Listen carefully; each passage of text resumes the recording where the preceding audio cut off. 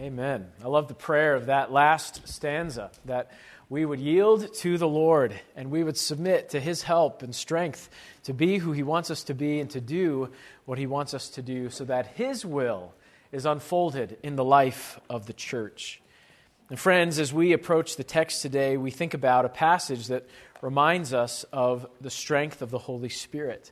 And so our theme today will encourage us to that end. Hopefully you noticed as we read the text, but here's our theme today. The advance of the gospel to all people is generated by the Holy Spirit. And I spent quite a bit of time trying to figure out what word to use there. Generated by the Holy Spirit, fueled by the Holy Spirit, empowered by the Holy Spirit. There's any number of words we could use. The point is that He gives the strength to do it, and He completes it, and He empowers it. It's all about His work. And this is such good news for us today. As we approach this text, I want you to be encouraged because whatever you're facing, whatever burden you bear, I want you to know if you're a child of God, He wants you to participate in His mission, and by His Spirit, He's given you everything you need to do it. You may feel today like it's just too much. You're weighed down by the challenges and the circumstances and the difficulties.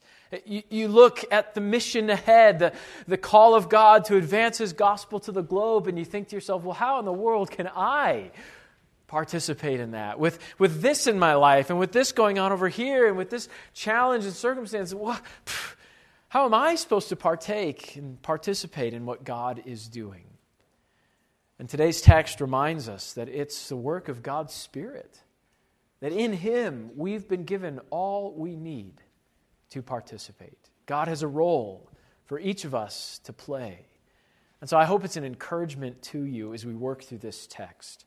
The Spirit has been the focus of our singing and will be the focus of this sermon. In fact, our main points will give us some truth about God's Spirit and how He works in advancing God's mission. However, as the church, we're going to kind of ask that question along the way, what can we do? What can I do to participate in what God is doing? And so as we work through, we'll make application. We'll think through how it is that you and I take part in what God is doing by His Spirit in the advance of the gospel. So that brings us to our text for today. And we're asking this question: how is it that God uses His Spirit to advance the gospel to all people? Number one, He guides the church to send laborers.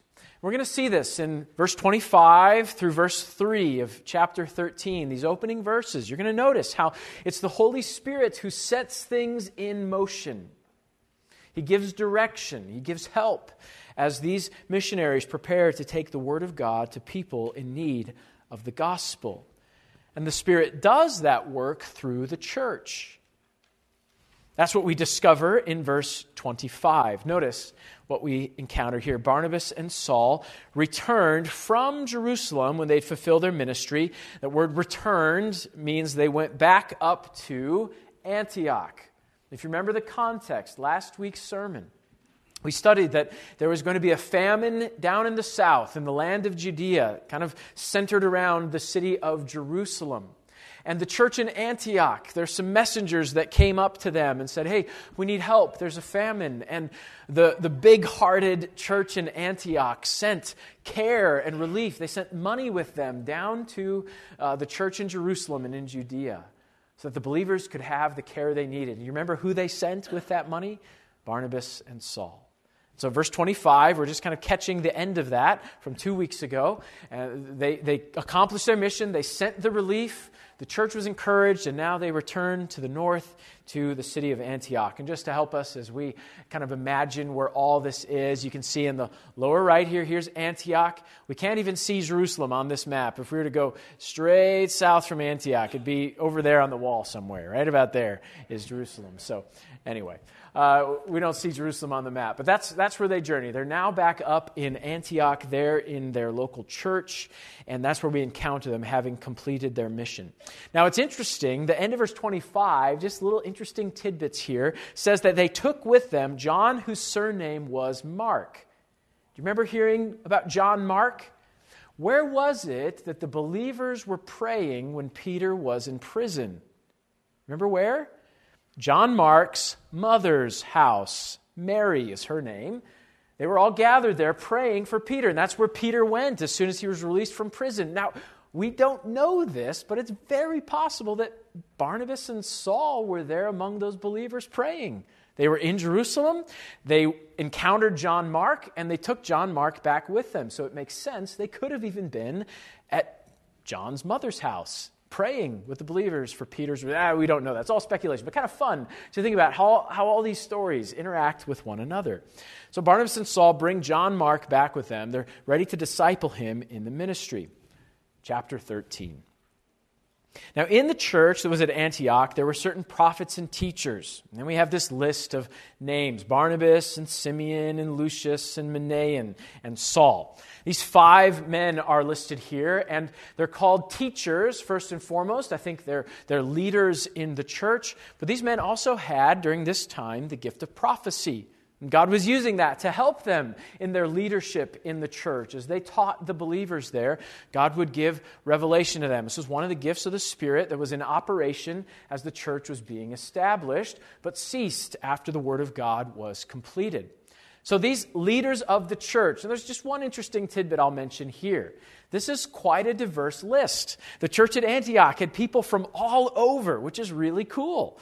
Okay, so first of all, you've got Barnabas, who is from the island of Cyprus. You see it here. And that will, Cyprus, whoops, wrong button. The island of Cyprus down here, well, that will come up in our sermon later today. Next, you have a man named Simeon, whose nickname is Niger, and that means black. And we don't know for sure, but it's possible that he was of dark complexion, and that's why he had gotten that nickname. We don't know. It's a Roman nickname, and so he was from somewhere in the Roman Empire, likely. Lucius of Cyrene. Cyrene is in North Africa, and so he had somehow traveled all the way from North Africa up to Antioch. And then you have Manaen, who would have been the highest upper class in that region. It says he actually grew up with Herod the Tetrarch. Herod the Tetrarch was the one who put John the Baptist to death and the one that Jesus stood before on trial. It was the Herod previous to the Herod who was eaten by worms that we studied in last week's text. So Manaen was part of the upper class and somehow, even in that position, came to know Christ and became a follower of the Lord Jesus Christ. And then finally Saul, and we know his mixed background as well. So this is just a fun conglomeration of people from all over now gathered in the church in Antioch. And that's where the Spirit is at work. Verse 3. It says, as they ministered to the Lord and fasted, the Spirit works among them while they're doing something specific. It's while they're worshiping the Lord. Now, in the New King James, it translates that ministering. The word can mean serving. It can actually mean worshiping. It's where we get our present word, English word today. If you trace it back in its history, liturgy is kind of where we get that word. Now, that's different meanings, but you can kind of sense the connection between those two. This had to do with worshiping, and since it's to the Lord, I think worshiping is a good way to translate this. They're serving the Lord. They're worshiping the Lord and fasting. That means they're so devoted to God, they're willing to miss meals even if necessary. Sometimes in fasting, we focus on the missing meals part of it because we really love our food, don't we? But the focus of fasting is not on skipping meals. The focus of fasting is giving attention to the Lord. And if to do that I need to skip a meal, so be it. Right? So they're so devoted in their attention to God. They're worshiping, they're praying, they're fasting. That's when the Holy Spirit comes to them with a message. And he says to them, separate to me Barnabas and Saul for the work to which I have called them. And so we see God's Spirit working in the church, bringing this direction to the leadership of the church. I want Saul and Barnabas to do this. Set them apart for this task. And they do that. They authorize them. They set them apart by what's called the laying on of hands. We see that in verse 3. They pray more, they seek the Lord's direction more, and then they lay hands on them. That was a way, in that day, that was a way of sort of authorizing someone for a task. It was the way the church said, we are setting these two apart for the task ahead of them. We're sending them on the mission for which the Holy Spirit has chosen them. And in fact, we actually still lay hands on people today. You may have seen that in this very congregation. In fact, you can maybe think back when I started as a pastor here. We did that laying on of hands. And there's nothing magical that happens in that, but what it is the church saying, we're authorizing this person. We're sending this person to a task. Now, in this case, I was being sent here, I guess, right? I wasn't going overseas anywhere, but we do this when we send out missionaries as well. It's a way of the church authorizing them for a task, commissioning, sending. Those are all the words. So we see the Spirit guiding the church to send Barnabas and Saul. And so that's exactly what they do. Now, as we think about this and how this applies to us, there are sort of two ways we'll think about this. Number one, we see on the screen our main point. It's the Spirit who guides the church to send laborers. It's a work of God that He does among His people. But as we ask that question, well, what can I do? And how do we participate in this? We're going to answer it this way. It's as the church devotes itself to worship. That's when the Spirit shows up and guides them. And so it's in our gatherings and worshiping. Did you notice? They're worshiping the Lord. They're fasting. They're praying. They're devoted to Him. As we devote ourselves to Him, as we worship the Lord in these ways and pray, that's when the Spirit leads through His Word to direct us on how He would have us serve Him and advance the mission of the gospel. I have never been trained in construction or anything like that, but I enjoy working with my hands. And so when there's an opportunity to volunteer on some kind of work crew or to get some project done, I like doing that. It's fun to participate in a task like that and see something get built or see something cleaned up or, whatever it might be. Maybe you enjoy that kind of thing as well. Well, one of the first volunteer crews that I participated in, I remember a problem that came up. I arrived late to the party, and so I had missed, the main person in charge and the instructions that he gave to everyone of what we were doing and where things went and how it was all going to work. And so I remember showing up late and thinking, all right, well, I just want to get going. I just want to get active here. I want to participate. I want to get involved. So let's just kind of watch what's going on, and then I'm just going to jump in and start doing some things. That's got to be a help. And so I watched the scene a little bit, and then I saw a pile of things that just seemed to be in the wrong place. That pile of things doesn't need to go there. It needs to go over here. Right? It was very clear to me at the moment. And so I began moving everything in that pile to this other location over here. And I'm kind of proud of myself. I'm working hard. I'm working up a sweat, moving all these items over here. Before long, one of the other workers noticed what I was doing. He said, "What are you doing?" "Well, I'm putting these things over there in that pile." "They don't go over there. We just moved them over here." Oh, right. So being on board with what the team is doing is kind of helpful in these scenarios. You know what? Maybe I'll talk. Who's in charge? Maybe I should talk to them and find out how they want me to help, right? Here I was undoing all the work. Hopefully you've never been in a scenario like that, but that kind of thing can happen from time to time when we don't ask the right questions, when we don't get the right instructions. We need the Lord's direction when it comes to accomplishing His mission. And praise God, He uses His Word and He uses His Spirit to guide us in the advance of the gospel through the world. This is how He works. And He does that as we devote ourselves to Him. So that worship that we see in the text here is God's people aligning themselves with what God wants. Right? They're praying. That's what we do in prayer. We bow before the Lord. And we say, "Lord, what would You have? Help me follow Your direction. Give clarity on what You want. Lead and guide." Right? We're asking for His help, aligning ourselves with Him. This worship may have involved even the gathering of the church and singing of praises and willingness to even skip some meals if needed in order to stay together and to worship God. So devoted to what He wants and His direction. And that's how God began to use His Word to guide and direct. Now, in this case, the Spirit spoke audibly to them. And it's interesting that it wasn't to Saul and Barnabas. Right? He didn't go to them and say, okay, here are you two. Here's what I want you to do. No, he spoke to the leadership of the church, to the church, and said, this is what we want. Set apart these two. And so then the word is coming to them. Oh, okay, well, that's what we're doing. Sounds good. Let's serve. Let's do what the Lord has for us. There was this just sweet submission to the Lord and what he wanted and what he was going to do. You see, God guides the church to send laborers, and he does it as we are devoted to him in worship. Sometimes we think of accomplishing God's mission just as a willingness, right? If somebody's willing to go, then they must be called to missions, and we should just send them wherever it is they're willing to go. And please understand, willingness is a big piece of the puzzle. We ought to be willing. But missions is far more than that. It's actually following the leading of God's Spirit through the authorizing and sending of a local church. Sometimes people come to the church with ideas about missions. I'm going to go here and I'm going to do this. And often a question I ask them is, well, what's your local church think about that? Has your local church recognized your qualifications to work on the mission field? Have they recognized God's leading in your life to this location and to this task? Missions is not about bringing our ideas to life. It's about following God's direction in our lives. It's about following the leading of the Holy Spirit by submitting to the local church.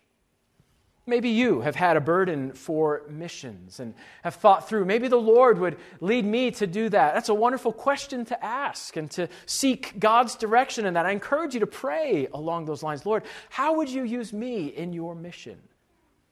But as you do that, involve your local church. Talk to others around you and seek their advice. What do you think? Would you pray with me about this desire I have to serve the Lord? And do you think the Lord would ever use me in missions? Do you see that in my life? And then follow and yield to the leadership of your local church. Missions is a devotion to God that results in a willingness to do what God leads the local church to ask you to do, as God works through his people and leads to advance his mission across the globe. It's interesting, this is Barnabas and Saul. Talk about two big names already in the book of Acts. But this is not about them doing what they want to do. In fact, we're going to notice in chapter 14, they return all the way to the church at Antioch. And in chapter 14, verse 27, they give report to the church. See, the church is the one who sent them. The church is the one who receives the report at the end of their ministry. So friends, if you want to participate in God's mission, be a part of a church devoted to worship of the Lord. That may mean joining a local church. That may mean serving in your local church. That may mean leaning into the life of your local church. And as a church, if we want the Lord to send laborers from among us, then as a church we must be devoted to the Lord in worship. Praying for laborers like Jesus commanded in Matthew 9:38. The fields are white and ready for harvest, so pray the Lord of the harvest to send forth laborers. Oh, that God would raise up those amongst us that are willing to go wherever the Lord would lead them and do what he calls them. We talk a lot here about maybe having the opportunity to plant a church. Are we praying that God would open those doors for us? Whether that's God's will for us, if that's what he wants, that he'd lead us to the right location and lead the right people to have a burden for that. You see, we need to be following God's will, not just kind of doing what we want. And so devoting ourselves to the Lord in worship, prayer and praise as we gather together is how we do this. As we think about, could it even be me? Would the Lord use me? Well, the Lord will move in your heart and your local church will recognize it. It's a great way to answer that question. If you're sensing a burden to be a part of God's work globally, then consider how your local church sees you fitting in. What steps can you take? God's not leading anyone to do something on the mission field that they aren't already doing in their local church. Get active now, submitting to what the Lord is calling you to do. This is how the process of serving Him goes. So not only do we see the Spirit leading here, but notice in the next section, number 2 this morning, we're going to see how He empowers those laborers to minister the gospel. Now again, we read about Barnabas and Saul and we think, man, these are like, the heroes of the early church. These are big guys, live up to Barnabas and Saul. But as you'll notice in this text, it's not about their skills. It's about how God's Spirit works through them. Luke reminds us of this in verse 4. Being sent out by the Holy Spirit. This is God at work. They went down to Seleucia, and from there they sailed to Cyprus. Now, as we work through this, we're going to try to track along with their travels here. So you can see up on the map, here's Antioch on the right. And so they begin by traveling down to the coast. That's where that first city is. It's right there along the coast, about a 16-mile journey to Seleucia. And that's where they sailed from across this section of the Mediterranean Sea. They landed on the island of Cyprus in the city of Salami. Well, that's kind of how it's spelled. Salamis is actually the name. And they land there in the city of Salamis, and they get started right away in ministry. Notice what it says in verse 5. When they arrived in Salamis, they preached the word of God in the synagogues of the Jews, and they had John as their assistant. Right away, they go to the gathering place of people interested in religion.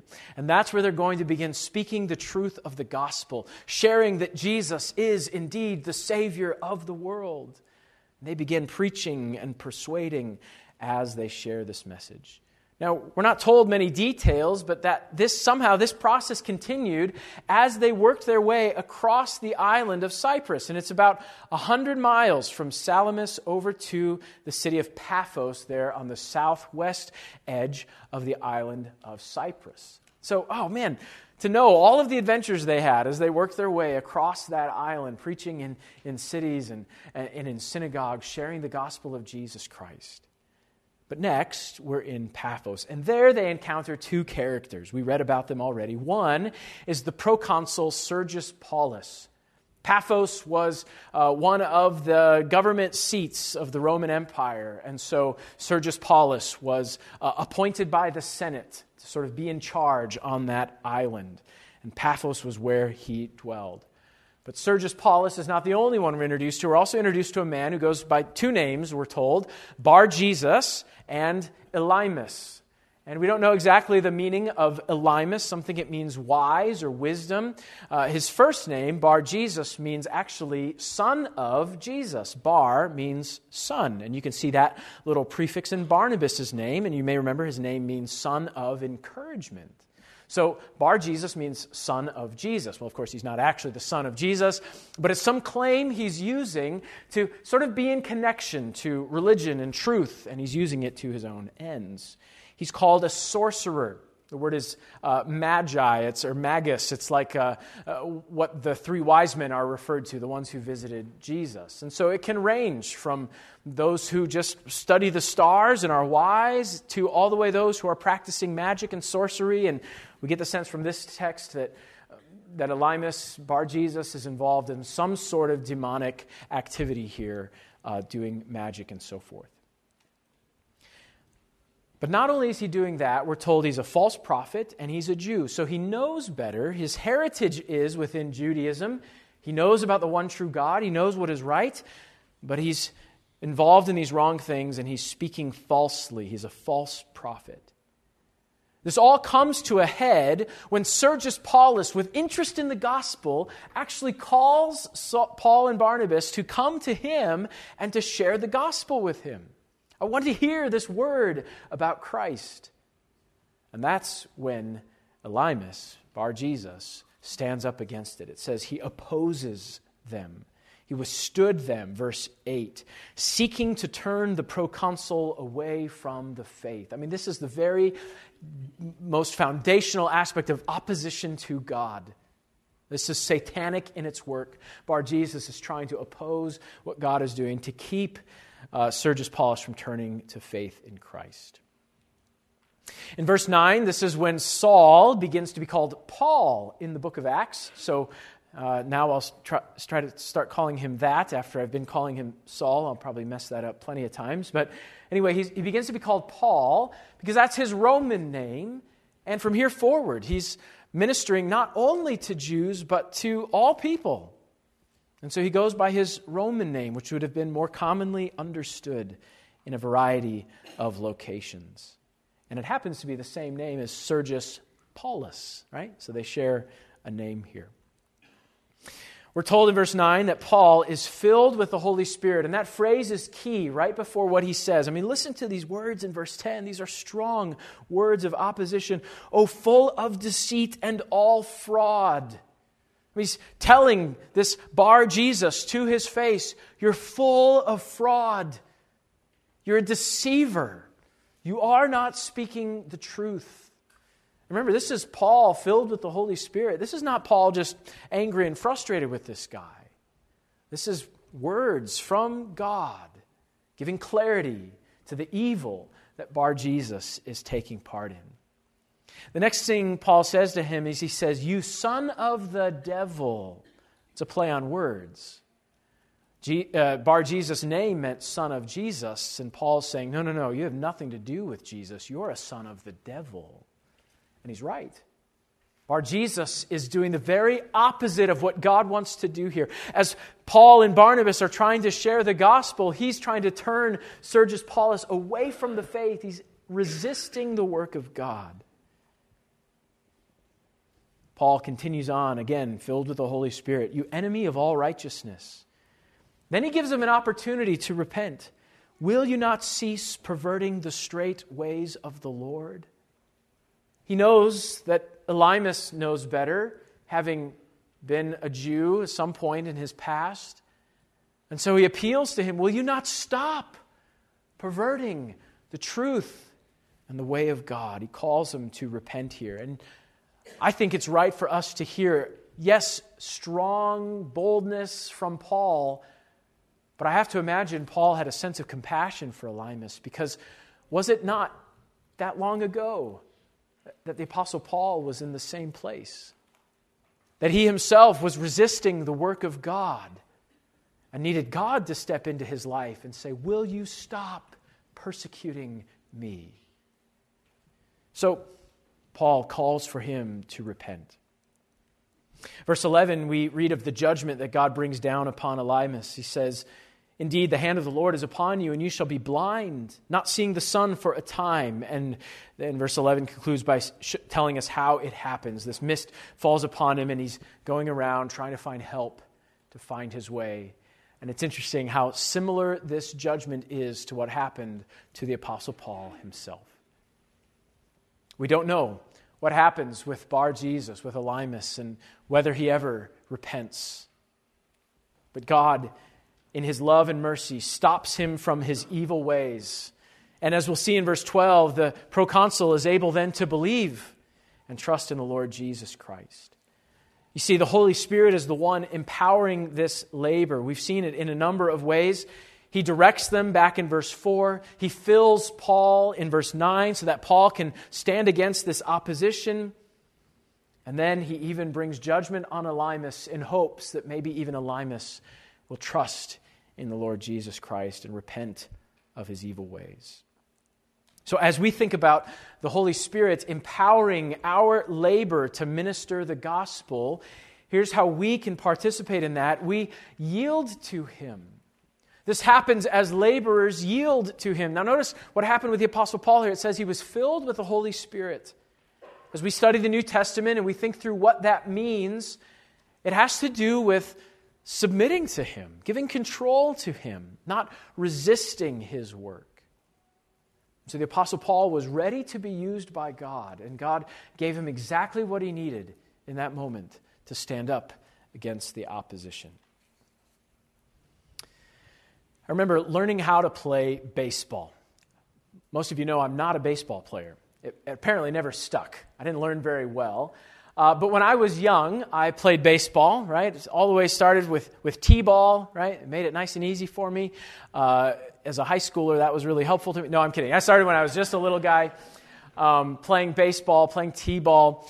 And I can still remember learning how to swing a baseball bat. Now, at first you think, well, it's just a stick and you just swing it, right? It's not that big of a deal. But, oh no. There's all sorts of important ways to hold the bat, and where you have your hand grip in relation to the end of the bat, and where you put your elbow and your stance and all this. And so I can remember as a little guy learning how to swing a baseball bat, and my dad was the one who helped me learn how to do it. Now, he was not a professional baseball player, or he had played baseball as well, but he was the one to show me how to do it. And so I can remember as a little guy, just kind of doing my own thing, holding the bat, and just kind of, swinging it however I wanted to. And Dad's kind of avoiding the swinging bat as he's preparing to help me. And I remember what he did to teach me how to hold the bat and how to swing it. At some point, the verbal instructions stopped, and he said, "Here, let me help you." And his big arms came around me and grabbed the baseball bat over my hands, right? And at first, as he was doing that, I'm kind of, resisting. It's like, "Dad, what are you doing here?" He's like, loosen up, calm down, feel what I'm doing. Let me show you how to hold the bat and how to swing it. And so finally, I kind of had to relax and let him take control of the bat. And so then he showed me how to, you got to get your elbow up a little bit, and you hold the grip here, right? Hold it behind your head. And as you watch that pitch in, you come straight through, and you lead, pull through with this arm, push through with this arm, and you pull that bat around and it hits it. And so he began to show me how I could do it. And so my muscles felt what he was doing. And then he let go and said, "Okay, now you take a turn," right? And it was awful. So he showed me again, right? And you begin to pick it up. You begin to learn. You begin to be instructed. But I can still remember that time when he first took the bat, and I'm kind of resisting. "Hey, what? Loosen up. Let me control your arms for just a second."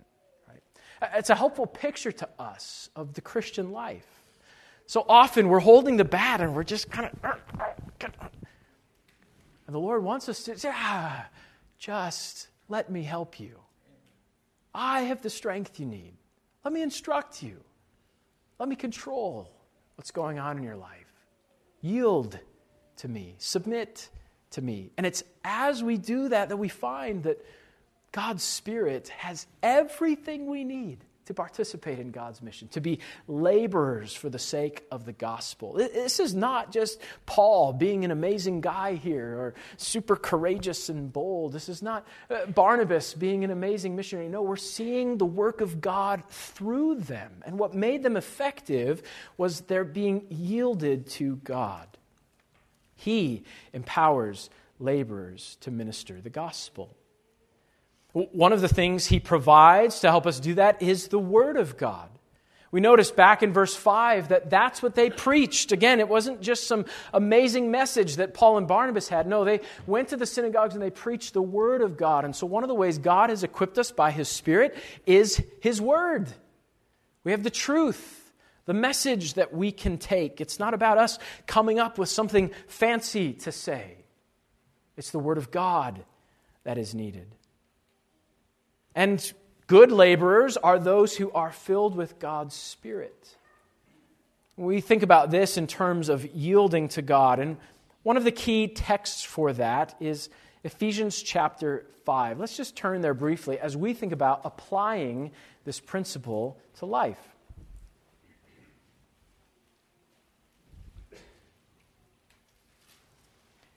In the context of Ephesians 5, we're reading about what it means to be lights in the darkness, what it means to walk in wisdom and redeem the time so that we might accomplish God's mission. And so he says in verses 15 and 16, walk with wisdom, walk circumspectly, don't be unwise, but understand what the will of the Lord is. And he comes to verse 18, do not be drunk with wine in which is dissipation, but be filled with the Spirit.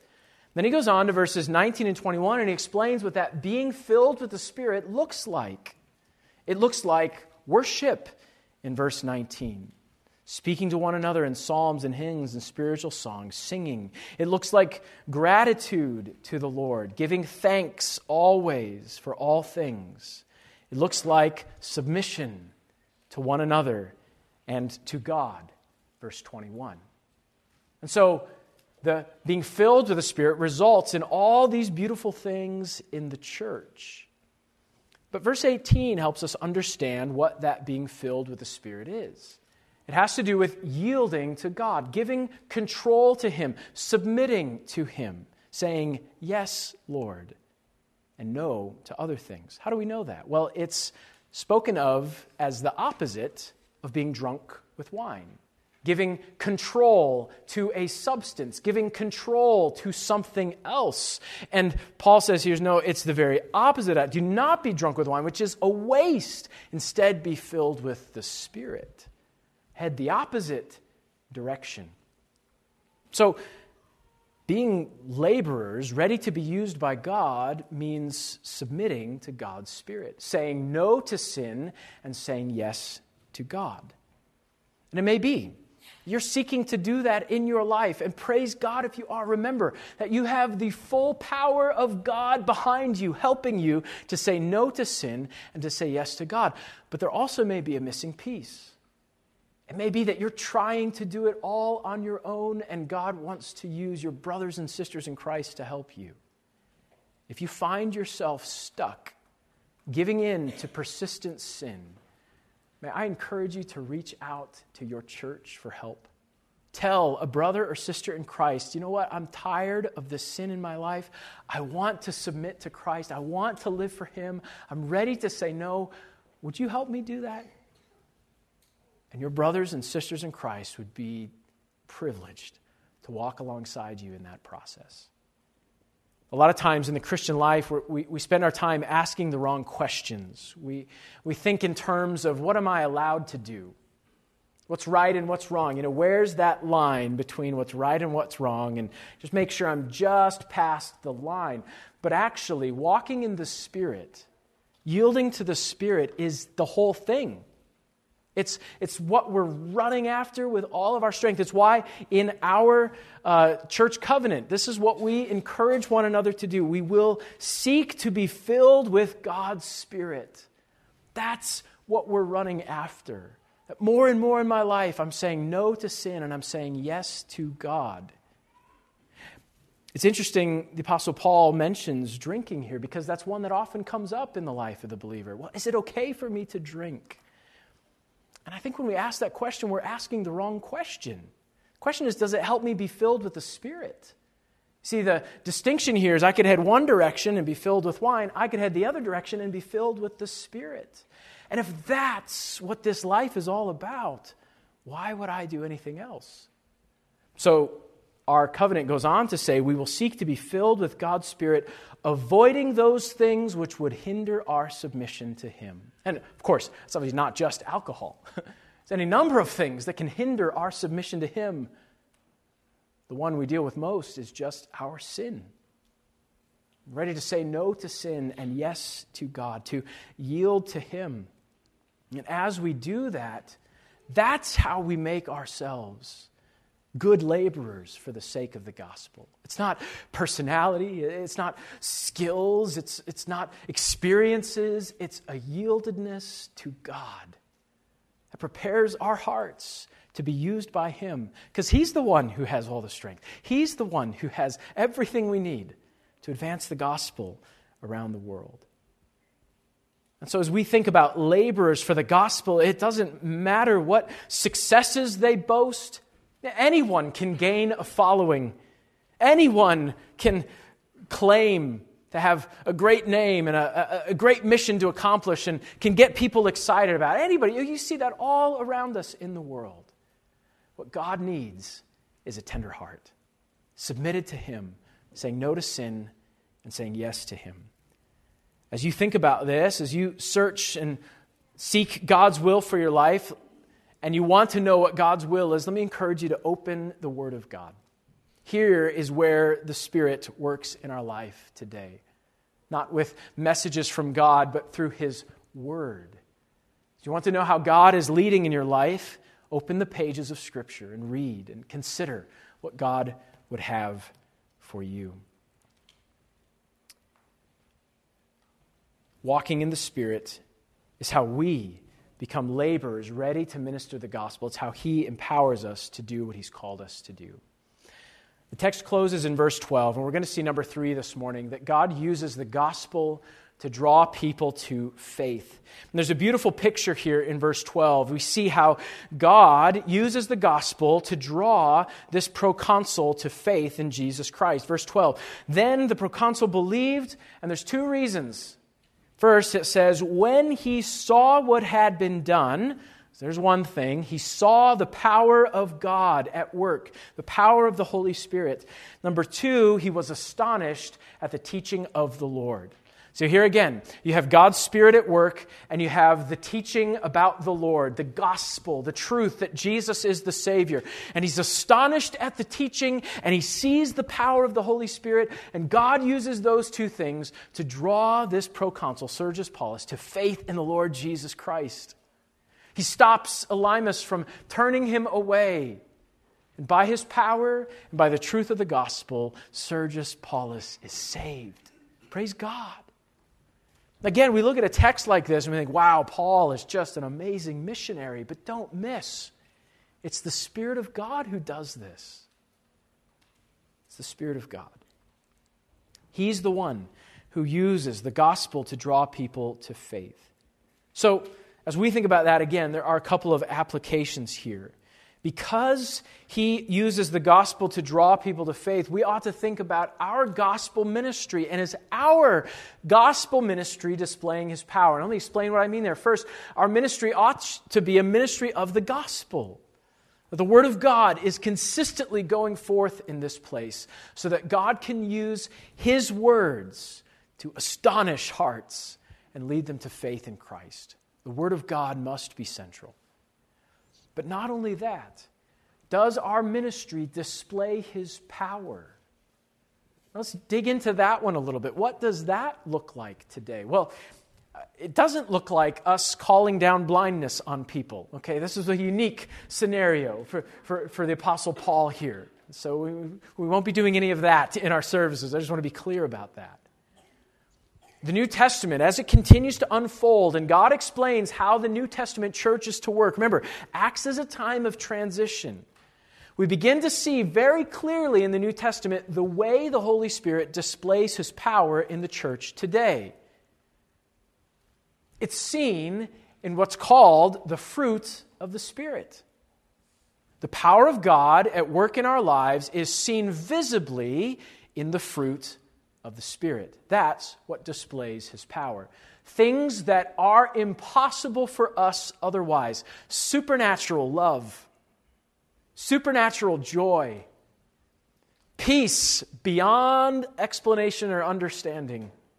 Right? Goodness that has no logical reason to it. Right? These kinds of things are the powerful work of God's Spirit among His people. And as our ministry displays those things, God will use both His Word and the display of His power in the supernatural fruit of the Spirit to draw people to faith in Jesus Christ. This is how He works. And we often think we have to put on some amazing show and do something incredible, right? And there's, in our culture today, there's pressure to have, all the lights and the fog machine and all these crazy things to make this, there's really God at work here among us. But the true work of God is seen in hearts that submit to Him and display these fruit. That's it. What did Jesus say would be the defining mark of His followers? They will know you're my disciples by your love, right? By your love. And so it's as God works in our hearts, and this is not, sure, we can kind of fake some of these fruit, can't we? Selfishness in our hearts that loves somebody so we can get what we want out of them. Sure, we can do those things. But it's when among the people here we see this supernatural love, and joy and peace and patience, and go on down the list. We see the Spirit of God at work among us in powerful ways. This is how God draws His people to faith in the gospel.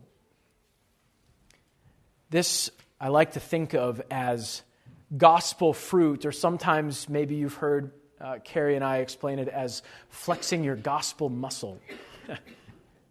Like the muscle memory of a baseball bat. The more the truth of the gospel infiltrates your life, the more the Spirit of God will use that to show the gospel to others around you. Let me just explain what I mean by that. And again, this is entirely a work of God in your heart. But let's say someone in the church needs my forgiveness. They've sinned against me. Now, on a human level, they owe me something, and there's no reason I should forgive them unless they pay me back. But then God's Spirit works in my heart through His words, and maybe I read a passage like Matthew 18, and it reminds me that my Father has forgiven me in Christ this massive debt that nobody could ever repay. And I'm holding this little debt against them. And so God's Spirit works in my heart to say, no. As He forgave me, I need to forgive them. And that forgiveness is supernatural.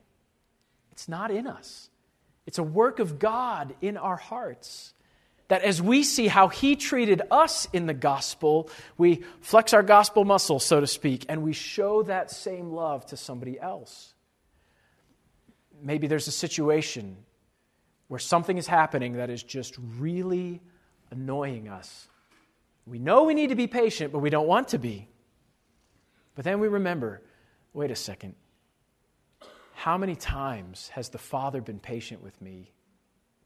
How many times has He over and over again been gentle and kind, though I have continued to be what could be called an annoyance to Him? But He's never, ever annoyed with me. Father, help me to show that same kind of love to this person. Or to offer kindness to people because that's how He's treated me. Or to lift others up in encouragement and help because that's how He has treated me in Christ. And so then over and over we begin to see how the Spirit can help us live this out as we remember how God has treated me in Christ. I have all I need to treat others this way. And the cool thing is, it really doesn't matter how they respond. It's fueled, it's empowered, it's generated, to use our word, by God's work in my heart, by how He treated me. And then, because of that gospel, I have God's Spirit in me and all that I need to show that patience, to show that love, to show that kindness, to show whatever it may be in that scenario, because He's empowering me to do it. And that's not a funny feeling. It's not anything special. It's just a truth that's true, that we believe and act upon. And when that happens among God's people, the fruit of the Spirit is displayed. As we're filled with the Spirit, there's singing and worship and submission to one another and gratitude, as Ephesians 5 describes it. And the Word of God is seen working among us with power, and that's what draws people to faith in Christ and helps encourage one another as we seek to worship the Lord as well. As we think about participating in God's work in the world and what success means, I want to bring it back to each of our individual lives today. What does success look like for you? You're alive today for one of two reasons. Either God is granting you more time in His generous patience to come to faith in the Lord Jesus Christ before the return of His Son. And that may be the reason you're alive today, that you can place your faith in Jesus Christ. Trust in the one who died for you and rose again.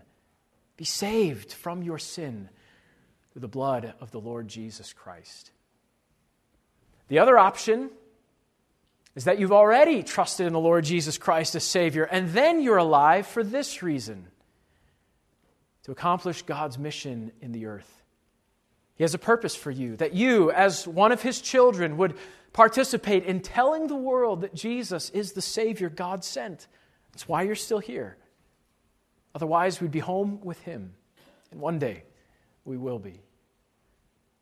And so I encourage you to participate, to experience success in your mission by bringing glory to God, by spreading the gospel message, And we do that by leaning on His Word and leaning on His Spirit. We participate as we devote ourselves to worship, prayer and singing and praise, all signs that we're yielding to the Spirit, walking with Him, saying no to sin and yes to God. And as we yield to Him and that fruit of the Spirit is seen in our midst, God will further the gospel. He uses His Word and His works to draw people to faith in Christ. This is how we participate. The good news is that this affects every detail of life. Is it important that I go to my wife and seek forgiveness when I sin against her? Even if it was just a really small thing. It is. Because it impacts the very mission of God and whether I'll submit to God's Spirit in my heart and participate in what He wants to do through me. Is it a big deal to fight sin that comes up persistently and to turn to the Lord in repentance and seek help to battle it again? It is. It has to do with the very mission of God in the world and why we're here on earth. See, we think of these big things as really important, but actually it trickles down to the little things, doesn't it? And the way we respond in the details of life. Friend, be encouraged. If you've trusted in Christ as Savior, the Lord is with you. He knows your mess. He knows your trouble. He's not going anywhere. In fact, He's given His Spirit to dwell in you so that you have everything you need to turn from sin and to trust in Him so that He can use you in this glorious gospel mission. Father, we thank You so much for Your love for us, Your work among us. And we pray today that You would help us to yield to Your Spirit. May our lives be guided and directed by Your Word. May we be quick to confess our sin and to turn to You in faith. We want to participate in the advance of the gospel to all people, and so help us in the details to walk with You. Thank You for never leaving us nor forsaking us. Thank You for loving us through the gospel, even in our sin. And may we show that very same kind of love to those around us. We ask for Your help in Jesus' name.